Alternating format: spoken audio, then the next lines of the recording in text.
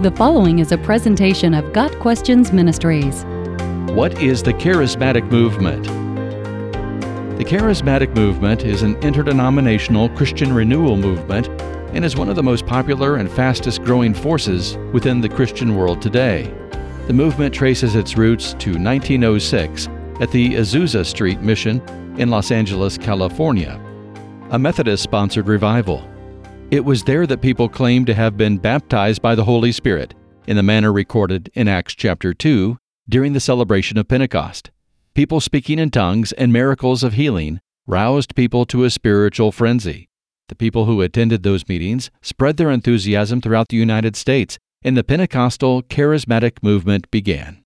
By the early 1970s, the movement had spread to Europe, and during the 1980s, the movement expanded, with a number of new denominations evolving from it. It's not unusual to see its influence in many other denominations, such as Baptists, Episcopalians, and Lutherans, as well as non-denominational churches. The movement takes its name from the Greek words charis, which is the English transliteration of the Greek word for grace, and mata, which is the Greek word meaning gifts.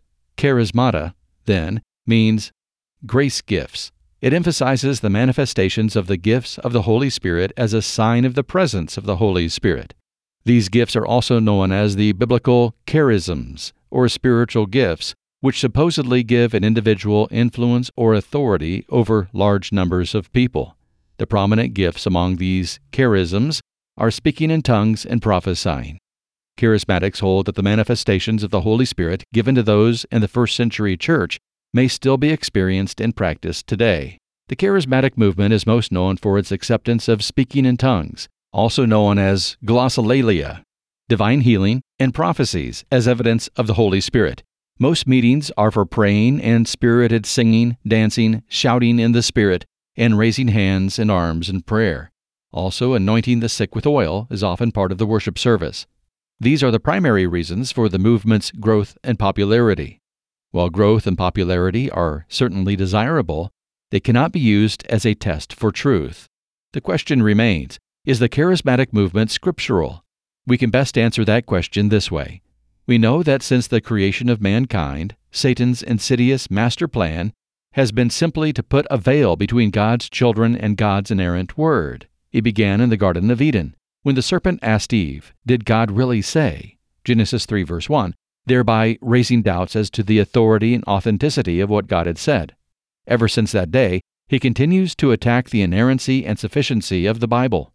Without question, we know that Satan has stepped up the pace of this strategy. Where Satan does not succeed in taking the Bible from us, he works hard at taking us from the Bible.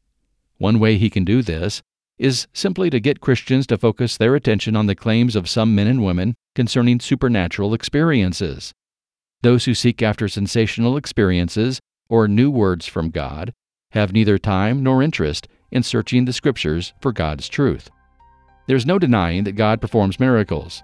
Some of what occurs in the charismatic movement may well be a true work of the Holy Spirit. However, the truth is that the body of Christ has already been given the all-sufficient, eternal Word of God.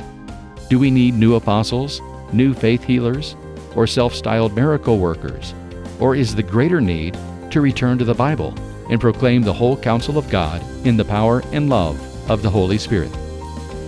Got Questions Ministries seeks to glorify the Lord Jesus Christ by providing biblical answers to today's questions. Online at gotquestions.org.